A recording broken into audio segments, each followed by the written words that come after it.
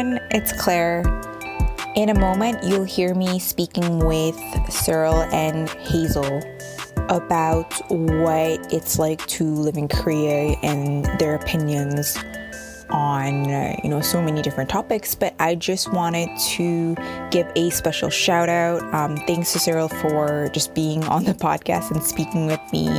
And thanks to Hazel for coming on the podcast for the second time. Her episode will be released in season 4. Please make sure to check the episode notes where I link the article that Cyril wrote that I mentioned sometime in the episode. At least I think I do. We have a lot of editing going on right now and everything is sort of blurring together. Okay, hope you enjoy. Thank you both for being here. Can you guys introduce yourselves? You go, Hazel. Well, Hazel, you've been on, so do you want to just introduce yourself first, and then we'll move on to Cyril? Sure. I'm Hazel, and I'm from London in the UK, and I've been working as the English teacher in Korea since 2011. And me and Cyril here, we used to work together for maybe 3 years, 4 years. I don't even know. I lost count. A long time. Mm-hmm. Great, thank you. Moving over to you. My name is Cyril Reyes, and I'm from Toronto, Canada. Like Hazel, I've been teaching in Korea for about a decade or so, 12 years to be exact. I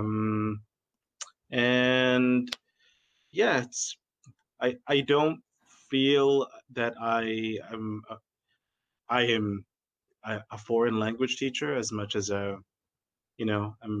live here and I work here. So I guess that's the main difference that I have with a lot of my coworkers. Like a few people have the same situation where they live here, they work here, but I don't feel like, hi, I'm a foreign language teacher and I'm from a different planet. Like me. Yeah. No, I'm just kidding. Yeah. Well, yeah. Welcome back, Hazel, and welcome, Cyril. Really good to have you two on here. So yeah, I mean, we started getting into it a little bit just now, but like, why Korea and why teaching? Do you well, who wants to start first? I'm gonna let Cyril mainly talk today because Cyril, me and Claire already did something like this, so I feel like I'm gonna end up repeating myself a lot if I'm gonna just talk a little bit, and I think you should talk more. Yeah. Okay. Well, to answer your question, Claire, it was just an accident. I don't think there was I never planned on being a teacher. I had it was more like a plan B when I was in university, and then I was in graduate school and I was just afraid of getting a job after finishing, and there was a desire to travel, and there was an opportunity for me to teach in Korea. And I mean, I wish there was a better reason that I could come up with as to why I'm in Korea. Maybe because the Japanese recruiter said no. I mean, that was. I had a similar answer. Like, I originally looked at Japan and it looked too expensive. And one of my friends had liked a Facebook page of an agency, and like that's literally how I ended up coming. Similar kind of by chance situation. Yeah. No, I think that those are always the best stories though. Like sometimes you'll ask someone this and they'll be like, well, I wanted to go to Korea 2.5 years after I graduate and then this will happen. But it's always interesting. We're like, oh, well, I didn't know I'd end up here. Are you both like really, this might be obvious, but I'm just curious, like, are you both surprised that you ended up in Korea for so long? Or if you think about it, you're like, oh, actually this, oh, no, both of you are nodding. We're both nodding our heads like, yes. Yeah. I came for 1 year originally. Yeah. Yeah, that's crazy. What about you, Cyril? Yeah. Same as Hazel. I had a plan. Before I met my wife, my original plan was just to spend 1 year here and move to Europe. That was my plan. Oh, really? Oh, wow. Where did you go? at that time, I still had aspirations and like, studying, you know, continuing my research, and Mm. I wanted to move to Munich. That Oh, was, cool. Oh, wow. yeah. Interesting. But, yeah, just I was young, I was stupid, didn't really know what I was doing. I just I didn't want to work a 9 to 5 job. Yeah, that's I- fair enough. yeah. Yeah. Yeah, I Yeah, get that. I didn't know you had applied to work in Japan either, Cyril. It was just one of those like random online application. It was the JET Okay. program. Oh, yeah, Yeah. they're so strict. So, I mean, they never replied. There was initial What? no, nothing. Like Oh. maybe they just looked at my application and said nope. But like I remember I just received an offer to teach in Cheongju. I didn't even know where Cheongju was. Yeah, me neither. I was like, I don't know. There was a city called Cheongju, so yeah. No, my original plan was just to stay 1 year. Wow. What did you both think of? I mean, because they're Seoul, right? Like, okay, city, it's the capital. You can at least like Google it, but then Cheongju is like a whole It has a different Wikipedia ballgame. page. It does have a Wikipedia page. Oh, yeah, okay, that's true. But that's about it. It's Yeah, that's about different. it. Was it when you two like arrived? What were your first impressions? Pause. Well, the thing is, it was I still remember the bus ride from Seoul to Cheongju. So do I passed I. out. Yeah, I know. Like, you cried? Why did you Oh, cry? you did? Way. Why?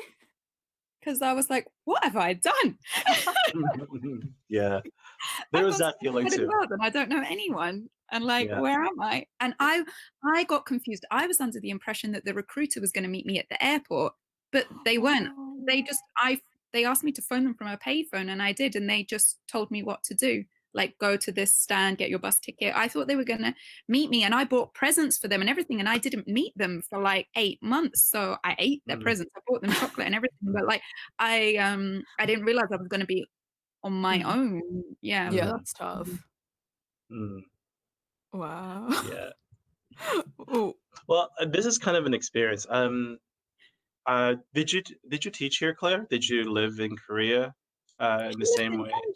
Oh yeah, Live in I lived in Cheongju? I was an epic That's teacher. how I know her. Yeah. Same here. I was an epic teacher as well. Oh really? So Um, how did you transition into university teaching? Well, it's not really a long story. I worked in Epic after I got married, and then we wanted to move to Canada, and so I quit my Epic job, and then I realized it's really hard to move with my family, and there was a brief moment of panic as to what we're supposed to do, and then I was told that there was a university hiring, and I talked to, I forgot her name now, Hazel. She was our Eugen. Yeah, Eugen. Yeah, Eugen called, and she's like, "Hi, I want to hire you," and I'm like, Oh like, wow. and she told me, yeah, They were desperate, weren't they? yeah, they were. We both started together 1 month into the semester. Like, Yeah. they were really desperate. I thought it was an interview, but it was a contract and everything. Yeah. We Oh, never had that's to cool. interview, nothing. They were just man. like, do you have a master's? Is that Mhm. right? You have a master's, and are you from blah blah blah country? Can you get out of your current job? Okay, come. Oh, that was quick. It was. Yeah. And yeah, so that's my Epic was fine. There were many bus rides with Hazel where I reflected on like our situation, and there was one time she's like, "Can you stop being so negative? I can't deal with this in the morning." Hazel. Our bus was at 7:50 a.m.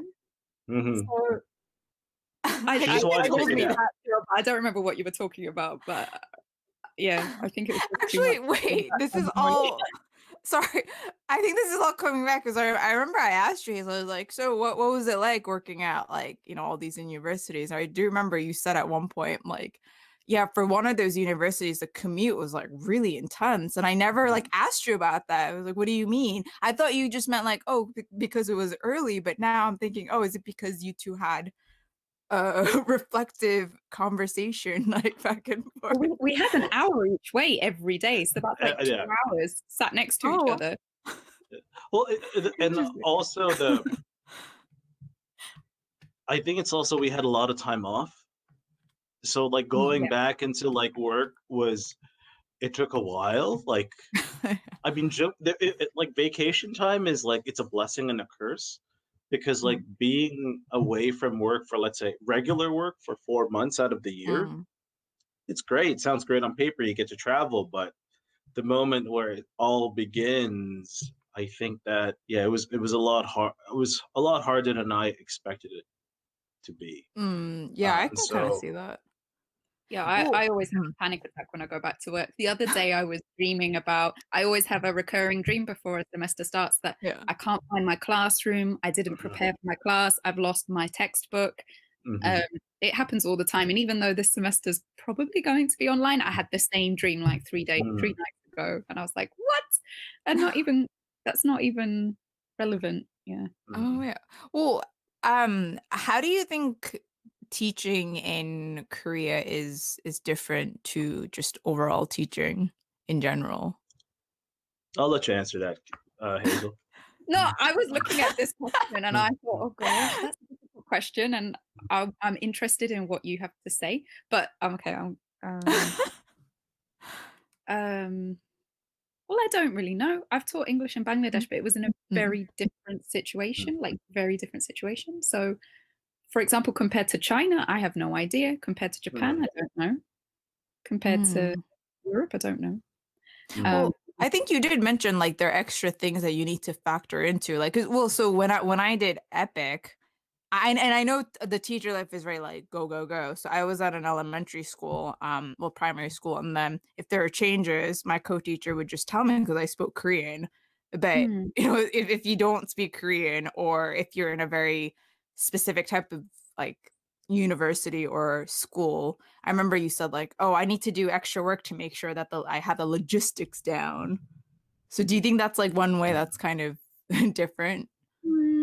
I think I maybe mentioned when we talked before, when we worked together, we had a foreign head teacher who kind of filtered information through. And where Cyril's working now, I also work with him there too. Similar situation.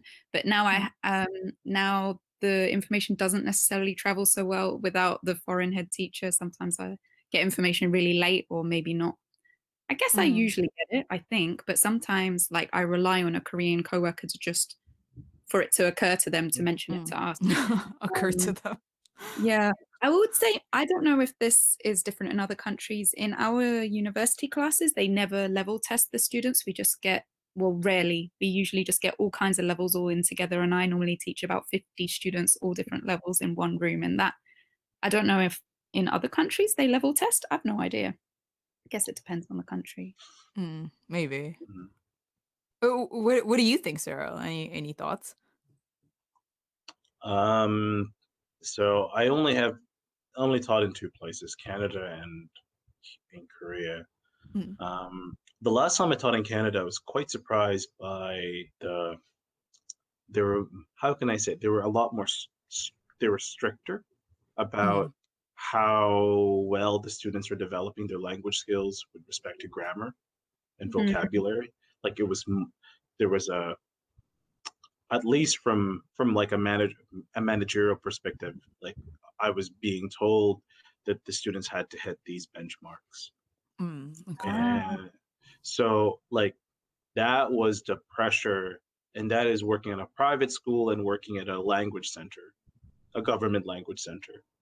And at the government language center, they were tested regularly or at the end of their course. And there was an expectation that the students had to conform to these targets, or that they had to learn these benchmarks before they can level up. And in Korea, there was, at least from where Hazel and I both work, we work in a post-secondary institution, we have a lot more freedom actually as to what we can teach compared to, let's say, working in Canada, where I was expected to teach this curriculum and the students had to learn a certain way. And some students benefited in that type of like rigorous system. I find that in Korea, we are the expectation is to give the students a break from like the rigorous study, even like in my position. Yeah, that's true. And like COVID-19 is such a game changer where a lot of our students they tend to not pay attention during an online lecture. So we've been told to be a lot more generous when it comes to our classes, not to punish students for not paying attention. So again, they don't say to entertain the students, but the underlying theme is to create engagement that would make the students have a really exciting, I mean, I hate to use that word, but exciting and engaging learning experience. While in Canada, that was not the case at all. In a private language in the private school, and in the government language center, no, you have to hit these benchmarks. Yeah, about learning. Yeah. Really. Yeah. So then that's where I think the difference.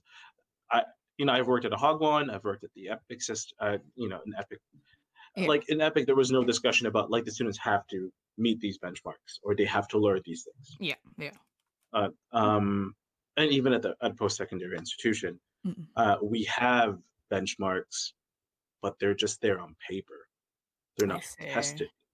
Yeah, I've found like it's not that extreme, but I work in a public university now, and I think we're encouraged to be a bit more stricter. When I worked in private universities, I was encouraged to be more generous. Like, now I'm not. If, for example, I have never done this, but if I wanted to kick a student out of my class for good because of bad behavior, I wouldn't get in trouble for that. I would have no problem with it. Whereas if I worked in a private university, I think there would be repercussions for me.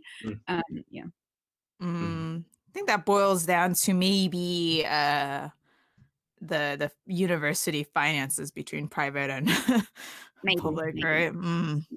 Well, what surprises you both about like living and working in Korea? And I think it's, I mean, all of us have different backgrounds and experiences, so I thought this would be interesting to discuss. Who wants to go first?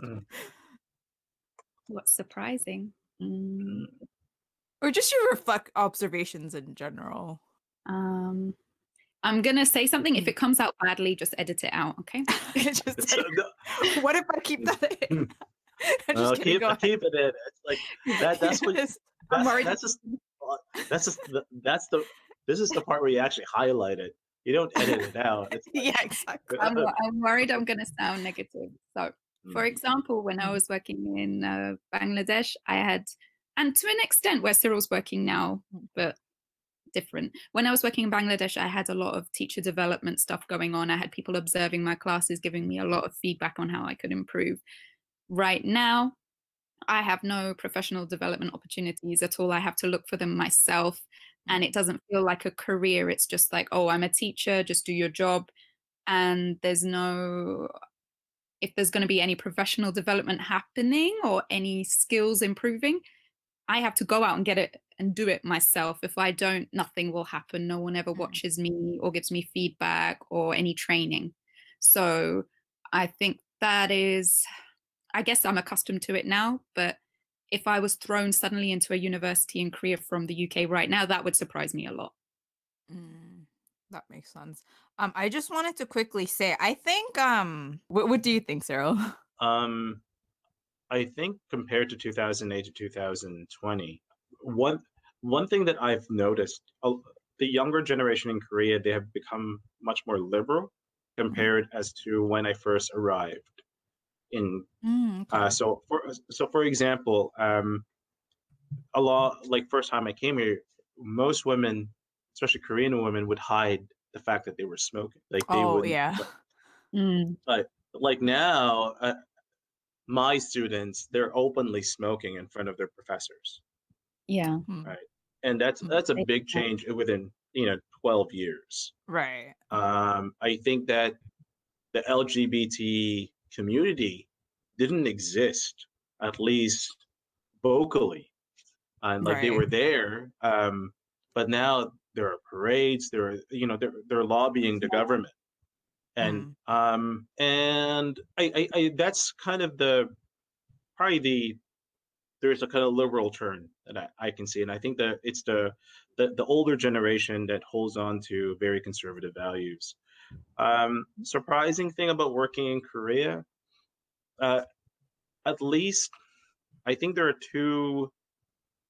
I think there's a certain way that being a foreigner, there are two groups. There are the privileged foreigners and the underprivileged foreigners. Like my wife kind of reminds me all the time. Yeah. In like Hazel and I are part of the expat group, and we call ourselves the expat group, but we're basically privileged migrant workers. Like really, like privileged migrant workers. There are migrant workers in Korea who come from Uzbekistan, Kazakhstan, the Philippines, Vietnam, and they work the jobs that no young Korean person wants to work. So, for example, at our apartment complex, they painted the exterior of the apartment. Yeah. The work was done by people who are from Kazakhstan, and like these were like and again they didn't get stares, but like obviously Korean people are like, oh, they're not from here. So I think there's more foreigners a little bit, even in Cheongju. I remember when I first came here, like people would stare, but now it's like, oh, you're a foreigner, whatever. Yeah. I think that those are the things that I think the surprising things that has happened, or things that I've observed the past 10 years, like liberal turn, but also the fact that there are two groups. And I think for people who are interested in like working in Korea, let's say who are interested in, let's say, teaching in South Korea, I think it's something that they should be aware of. Like they'll be part of this privileged pool of people, even if they work at a hagwon. Privilege in the sense that they're not going to be working for peanuts. A lot of the migrant workers who come here, they work for less than $100 a day, and that sounds like a lot of money, but it's really hard and dangerous work. Yeah, that's a good point. Do you both feel like you can call Hazel? I know we already talked about this, but I still think it's worth saying again. Do you both feel like you can call Korea home, or do you still feel like you're a foreigner? I think I already spoke about it last time. Yeah. I like living here, but yeah, I feel like a foreigner. Yeah, for sure. For sure. Like language, culture, I guess would be the main reasons why. Yeah. Okay. What about you, Cyril? There are days that I forget that I know that I am a foreigner, but I've adapted.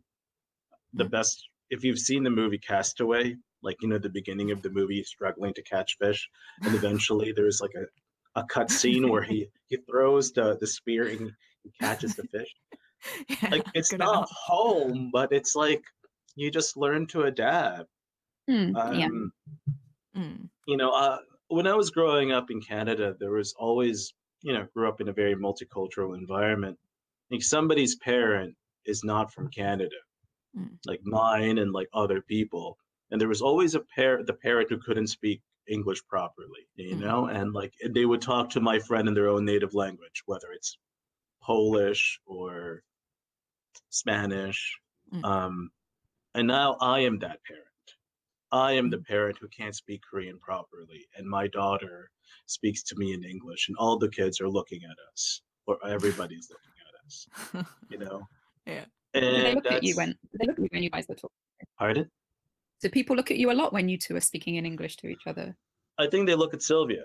They don't really look, he's a foreigner, but like there's my daughters, like and then she has to kind of translate to the Korean person who's interested. Oh wow. So her friend, yeah. But yeah, do I feel like Korea is home? Yes, there are some days, but then I complain about this place, Mm. often enough that I'm like, yeah. I mean, it's hard because it's like, that question. I think the I don't like the term deterritorialize, but I feel that it's an appropriate term. Mm. Or even someone like me who I'm not moving. I still live in Cheongju, and I feel like I'm fairly settled in. But I'm different from everybody else, and Mm. I'm okay with that. I've adapted, so that's all. Yeah, Mm. I'm fairly comfortable with being a Mm, foreigner here, but yeah, I always refer to myself as a foreigner. mm, I always call myself a foreigner the entire time. So, Yeah. mm. Interesting. mm. Um. Oh, sorry, I was just gonna say, you used to say to me, Cyril, before Cyril and his wife and daughter, they moved to Canada, what, 2 years ago or something, for Mm. 1 year, something like that. Uh, Oh, you did 3 years. move to Mm, Canada. mm. You were there for 3 years? Well, for 1 year, and we moved there 3 years ago, I 2017. I see, yeah. You Oh. were saying right before that your daughter was uncomfortable speaking English a little bit, like she always asked you to Mm. speak in Korean, but now it seems like she's happier speaking English since she went to Canada. Is that right? What would you say about that? Um, I think that she goes through phases where while she was in Canada, she stopped speaking Korean because Yeah. she interacted with people. I mean, she had Korean friends at school, but interacting with teachers and uh, but nowadays it's like it's mostly Korean. It's only English with me, and it's really hard for me to encourage her to read in English. Um, but language-wise, she's comfortable with both Mhm. speaking. So Wow. What was it um, like living in Canada with your family? I think there was the financial pressure of just trying to start again that I think made life very difficult. Um, so my wife was disappointed that we moved back, but I I was relieved, I'm returning to Korea and returning back to my old job just because it's really expensive to live in Toronto. Yeah. So, Makes yeah, sense. Very interesting. yeah. Yeah, sorry we went Mm. on a tangent there, but I just found it really It's all interesting. good. It's all good. It's all good. Find it really cute how your daughter's like, you only know one language. Yeah, I know. And it's like, she's like, I know two, and mom knows three. You're a retard, dad. So Yeah, I didn't. you can I didn't. sorry, Go carry ahead. on. Go I'm ahead. gonna say something that can be edit this out, please. Okay, yeah. Cyril, sorry about this. Cyril used to write on his CV that he spoke Tagalog. Do you remember? Yeah, I know. I I know. And she's like, "Do you know how do you say during in Tagalog?" And I'm like, "I don't know." said, how do you say how are you? And he didn't Oh know. yeah.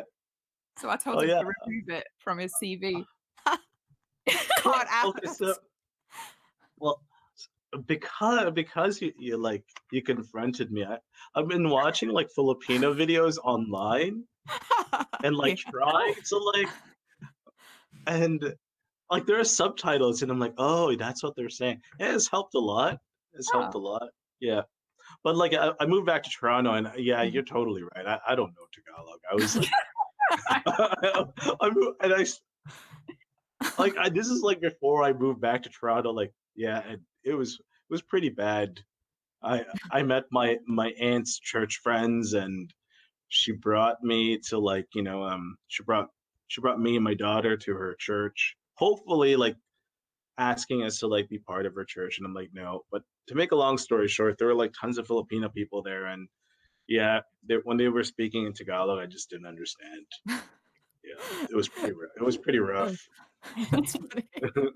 Um, do you think you'll incorporate? I don't know if you're already doing this, but do you Mm. think you'll incorporate like your Filipino heritage into like your daughter's like exposure? That was really articulated. But like, will you try to teach Mhm. her Tagalog or? Oh, both of you will I learn taught it, I her guess. so, Mm, I taught her like mm, the words that I do know. Mhm. It's something that, like, my wife again has told me. I am not a very good representative of my culture. Um, Mm. so just to answer your question, I don't know enough to teach her. I don't know what to teach my daughter. Um, Mm. I y- y- and just to put to make it very simple, like I my I don't even know what my favorite Filipino dish is. And that's Oh. something that's so basic. Like, I don't really know. Mm. I think the closest thing that I've taught Sylvia Mm. about a very specific Filipino thing is Mm. we had mangoes one time, and I told her if you add salt. So in the Philippines, they add Mm. salt to mangoes, Yeah. and she's like, and I told her like that's a Filipino thing, and Yeah. she taught her mom. She's like, "Mom, look, Dad told me Aw. that they." Oh, that's That's But cute. that's cute, about yeah. it. That's about it. I'm like, oh yeah, it's pretty Yeah. bad. Anyway. I know, I don't know how to articulate this, but Korea's, Seoul had a movement, like a protest, right, for it, and there's a Mm. liberal turn. But then I think globally there's this stance of, oh, but that's an American problem, not Mhm, our problem. So I'm reading that article. I thought, oh, that's very interesting how you're able to incorporate that into the classroom. So, mhm. um, what, like, can you tell me, like, when you decided to do that, like, were you nervous? Like, how did your students react to it? I think the moment I started, it was while I was teaching an epic. I remembered I was shocked by the level of um, casual racism in students, Mm, where if there was a person who was black, somebody would say something, and if there was something Japanese, a student would say something, mm, and so I created a lesson plan that talks about racism. And I remember there was one student who this was this not verbatim, but the best way. I remembered that the student said, "I don't think that there's any difference. There's no difference between people, like black and white. But the mhm, older Korean generation, they have this prejudice against people who are darker, and that they mm, think that their blood is dirty. And I think it's a horrible thing that people, the older generation in Korea, have this notion. mm, But I reject it, and that's paraphrasing it. But I, I mm. I read that and I'm like, oh wow, that's this is a middle school student who was able to say something, Right, and right. like there was a group of a minority of people who would shout dumb things when they see a black person on YouTube or like on one of my PPTs. Mm, And I always thought that I had a duty to at least raise the question of equality or racial justice, and to make my students who are very patriotic about their culture. And I think that's the real hindrance of, let's say, talking about other social issues um, in South Korea, because they do care about social issues, but it's their issues, whether mm, it's dokdo. I mean, mm. almost every elementary school, and I thought I had some sort of duty to at least have a discussion. Mm, And to answer your question about, let's say, talking, was I scared? I just decided that I'm going to talk about social issues, but I'm going to make my students make the choice as to what social issue they care about, oh, rather than like, hi, I'm going to talk about feminism, which some teachers do, and you know what, that's fine. I think that mm, if they feel that the students be compelled to listen, I'm like, sure. I think that the students need to have a voice in the classroom, and I think that's where social justice really um, that's where it actually matters. mm, Students realize that they are empowered and they can do something. And some of my students, they responded to the Black Lives Movement, where they talked about racism. I mean, I did a little bit of hand waving. I, in a 90-minute lesson plan, I think I briefly talked about it for 5 minutes, and that was deliberate. I don't think it's effective if I preach. I preach enough. I mean, Hazel can attest to that. Like she spent like an hour with me in the an hour of me going to work and an hour going back, and like I can preach all day, but teaching in South Korea, teaching young people. I mean, they're exposed enough to people who lecture to them, whether it's their parents, their content courses. The last thing they want to listen to is a foreigner preach to them. So I have to find clever ways to inspire my students to engage in a social issue, but it has to be beyond what I think is important. So that's a long-winded answer to your question. I think it's nice that you let them choose the topic to talk about, because I mean, at the end of the day, students they need to be directly, like specifically interested in what they're researching or talking about. If they're gonna, I don't know, you know what I mean? Like you want them to be really engaged. So I think, yeah, that's true. It sounds like they picked all kinds of stuff. Like I saw in the article there was racism, but there was also gender-based violence, and what else was in there? Child abuse. Like child again, abuse. Child abuse, and like I don't know what it's called, shadism, like when people's skins are different, like pressure to be pale, like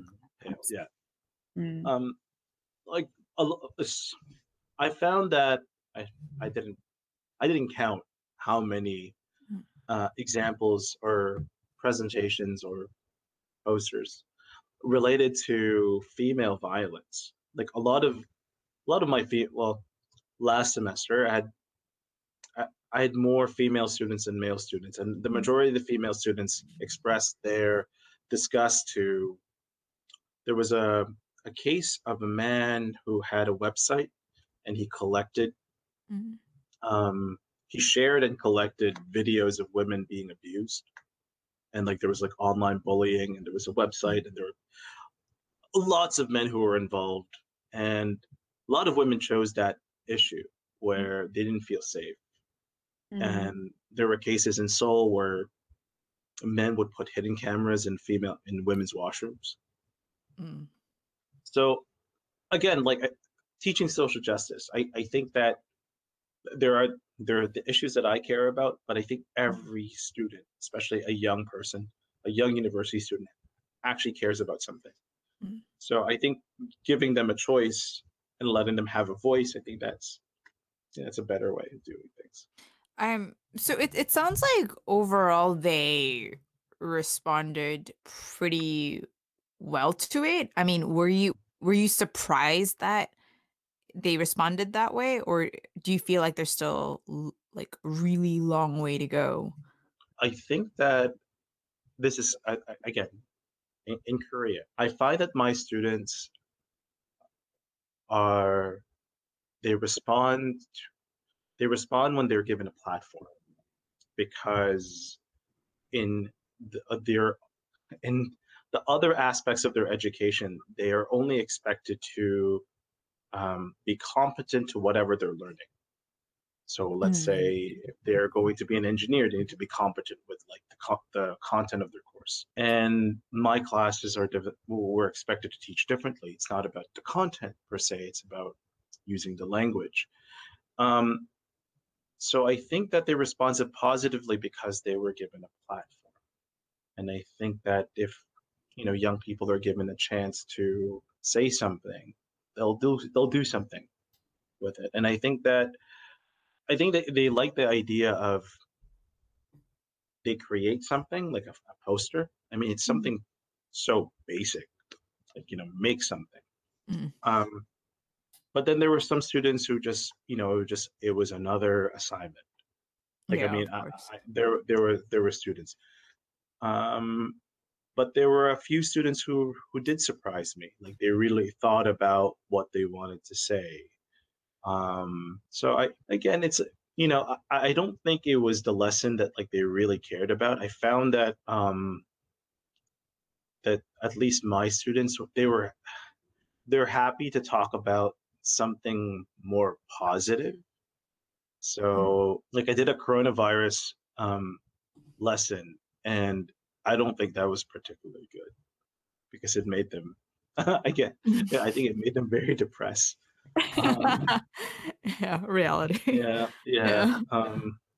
Like if you ask me what is my best lesson, it's it's about romance. It's literally like I stole like interviews like about how romantic you are, a video that it's a short film Mm. of a deaf woman falling in love with a high school student. They're both high Oh. school students. Oh, Yeah, okay. not, it's not like no, she's a deaf young woman and a young man, and they fall in love, Mm. and that's my best lesson plan. Like really, it's stolen material of. Uh, it's a test on how romantic you are, and you know that's the best lesson plan I have. Again, it's a positive, very light. I think that the problem, if you ask me, what's the what makes me apprehensive about social issues, Mm. or teaching social issues, it's a landmine because I am not expected to be political. Like we are told by Yeah, we're not supposed to be, are we? yeah, no, like we're not supposed to be controversial. Mm. Um, it's very politically correct, and I don't blame the university. I think most institutions want to remain politically correct. Yeah. But at the same time, I can be politically correct. I don't think it's fair for me to encourage my students to do the same thing. And that's where I kind of draw the line. Like I will be politically correct, but if I give my students a platform and they choose to be politically incorrect, I think it'll be wrong for me to punish them for doing that.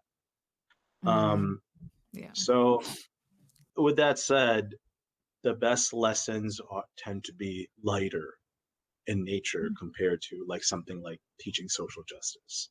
And I think I think it's safe to say that it might be true for other institutions. Just most people gravitate to something light, funny. Like again, that romantic lesson plan, I save it for the end of the semester when the students are done. Yeah. If you want, Hazel, I can send it to you. It's No, that I've never makes sense. thought a lesson about romance before. that's my I need to substitute a class. That's where I take it from, like my teaching portfolio. I'm like, yep, it's my go-to lesson plan. Yeah. Interesting. How romantic are you? Well, so as we begin to wrap up, do both of you have any thoughts on just like the political and weird COVID climate right now, just being in Korea, just working, teaching? Any last thoughts? Okay, so Don't really know what to say. Well, it's changed a lot in the last week, hasn't it? Like Korea was being praised, it was doing so well, like yeah. life was starting to become really quite normal. But we're back to having worrying numbers of cases again. So I'm a bit concerned because I think I still haven't been told for sure if I have fully online. I might have some face-to-face classes next semester, and I just don't know how I'm going to deal with that. I know that's not really related to, yeah, I'm not answering the question, so I'm going to stop speaking. No, it relates. Yeah, I guess it's all a theme of like we'll have to wait and see, which is a bit frustrating, isn't it? And but how's I don't know if I'm allowed to ask you this, but how's the house hunting going? Oh, we kind of stopped for now. We kind of given up. We're taking a break. Oh yeah, I've given everything. Yeah, hopefully that goes smoothly soon. Well, continue soon. Yeah. What about you, Cyril? Any last minute thoughts? Not last minute. What am I saying? Any last thoughts?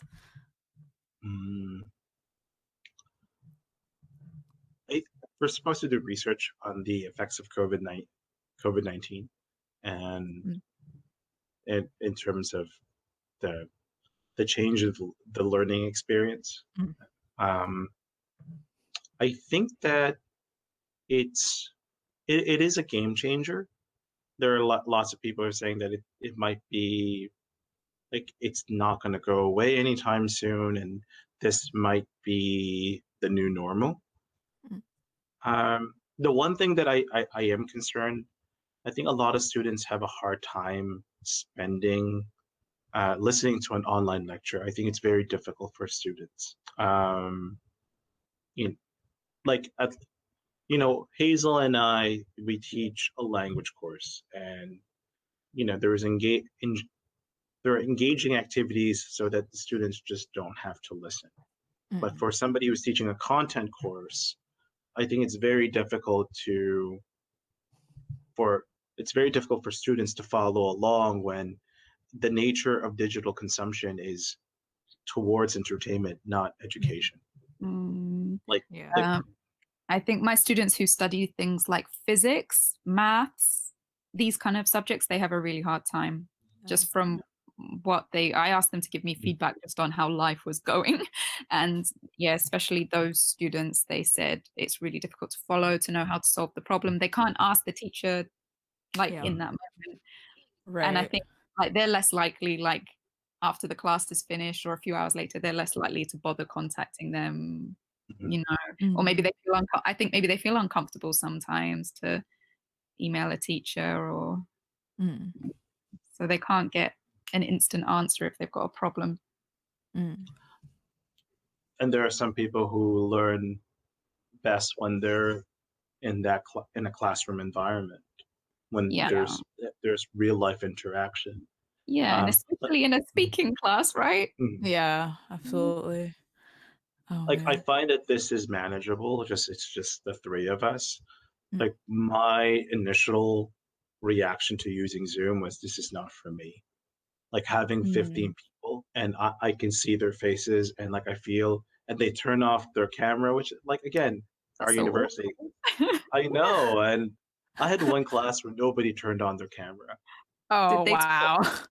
Did they? Or no, they would mute they would respond when I would ask, but there was a group of boys who were very self-conscious, and I realized they were just shy, and I was able to overcome it. And there was another class where there were 13 of them, and 10 of them would be doing something else while I was talking. I had one student, he would play League of Legends while I was teaching. What's the point? I guess they don't get their attendance points if they don't come. Yeah. And and there would be people who would go to a coffee shop, and when they would turn on their mic, you just hear all of the residual noise from the coffee shop. That's so annoying. Yeah, and I mean, that's the nature of online teaching. So I guess that, there's just so much noise. I mean, right now, for me, this is manageable, but 12 people, there's always going to be some student in a coffee shop, a student who is, I see a lot of this. This is with their phone. I can imagine. I am serious. That's what, come next week, that's what I'm going to be experiencing. And again, we were told by our university to be extremely generous, because again, there is the financial repercussions if all these students were to quit. Yeah. I mean, I think it's that's just been highlighted more these last few months, which is a bit sad. But not to end on that note. So we ask everyone this. Hazel answered last time. Maybe your answer will change, but how do you both unwind and relax from the stress of it all? Anyone want to go? Oh, Cyril, do you want to go first, just because Hazel answered last time? Play magic. Yeah, I have many ways of unwinding. I don't feel. I think a good way to answer this question, I don't feel that much stress at work. Okay. I don't feel as pressured, even though my job can be very demanding. I found ways to manage my job. Um, I think the only time I do feel really stressed is when there's a sudden change, and then I realize that I can't really do anything about it. It's, it's an administrative, change, and I just have to follow along. And I think I find that the people who have a hard time living in Korea are the ones who are trying to change the institutions. Mm. And there are some things that I cannot change in living in this country or working in this country. And why stress myself out? And like, I think that's why, like, I spent a lot of time stressing Hazel out when we were traveling, because there were some things that, because I never thought of myself as privileged until I started working in Jungbu. And that's like that. And I had a lot of anxiety about it, because like I was a father, and like one time a student asked me, like, would you feel bad if your daughter, were to go attend Jungbu?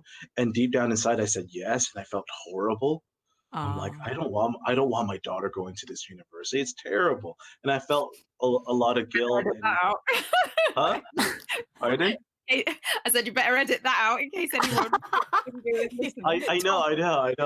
I just like said bad stuff about that university. But no, I don't think it's. I mean, it's bad in the sense that Korean people think it's bad. It's good for certain subjects, though, isn't it? Yeah. Don't worry, I'll edit up, but I know what you meant. Also, earlier when I was kind of joking, by the way, when Hazel said like she had an intense bus, so I do think, Hazel, you meant at the early hours of that long ride. I didn't mean to like say, oh, she didn't enjoy your conversation. No. Funnies were good, but yes, they were intense sometimes. Yeah, they were intense. Like, and like I knew they were intense, because it's like I was complaining about. I was doing my, my crazy reflection in the morning, and like, Sarah, she just wanted to take a nap, and I'm like, yeah, you're right. But yeah, no, I just thought, oh, maybe I'm throwing Hazel under the bus by saying it like that. But yeah, no, I didn't. Yeah, that's funny. Yeah, so it sounds like you have a very zen view of it all. I'm trying to get there myself, like through my headspace meditations. Not quite there yet. What about you? Oh no, okay. She left the meeting. I think her connection cut. Well, she might come back, but I mean, I know it's now been an hour, so that was the end. But yeah, it was really nice to meet you. I thought everything that you said, it was really interesting. I knew we were kind of going off on tangents, but I will share what I have. Well, actually, I'll share the before edit with you, see what you think. But thanks so much for your time. I hope we can chat again soon. Have a great day, and yeah, just thank you for everything. All right, and nice to meet you. Thank you very much. All right, thank you. Thanks, Cyril. See you. Bye. Goodbye, Bye.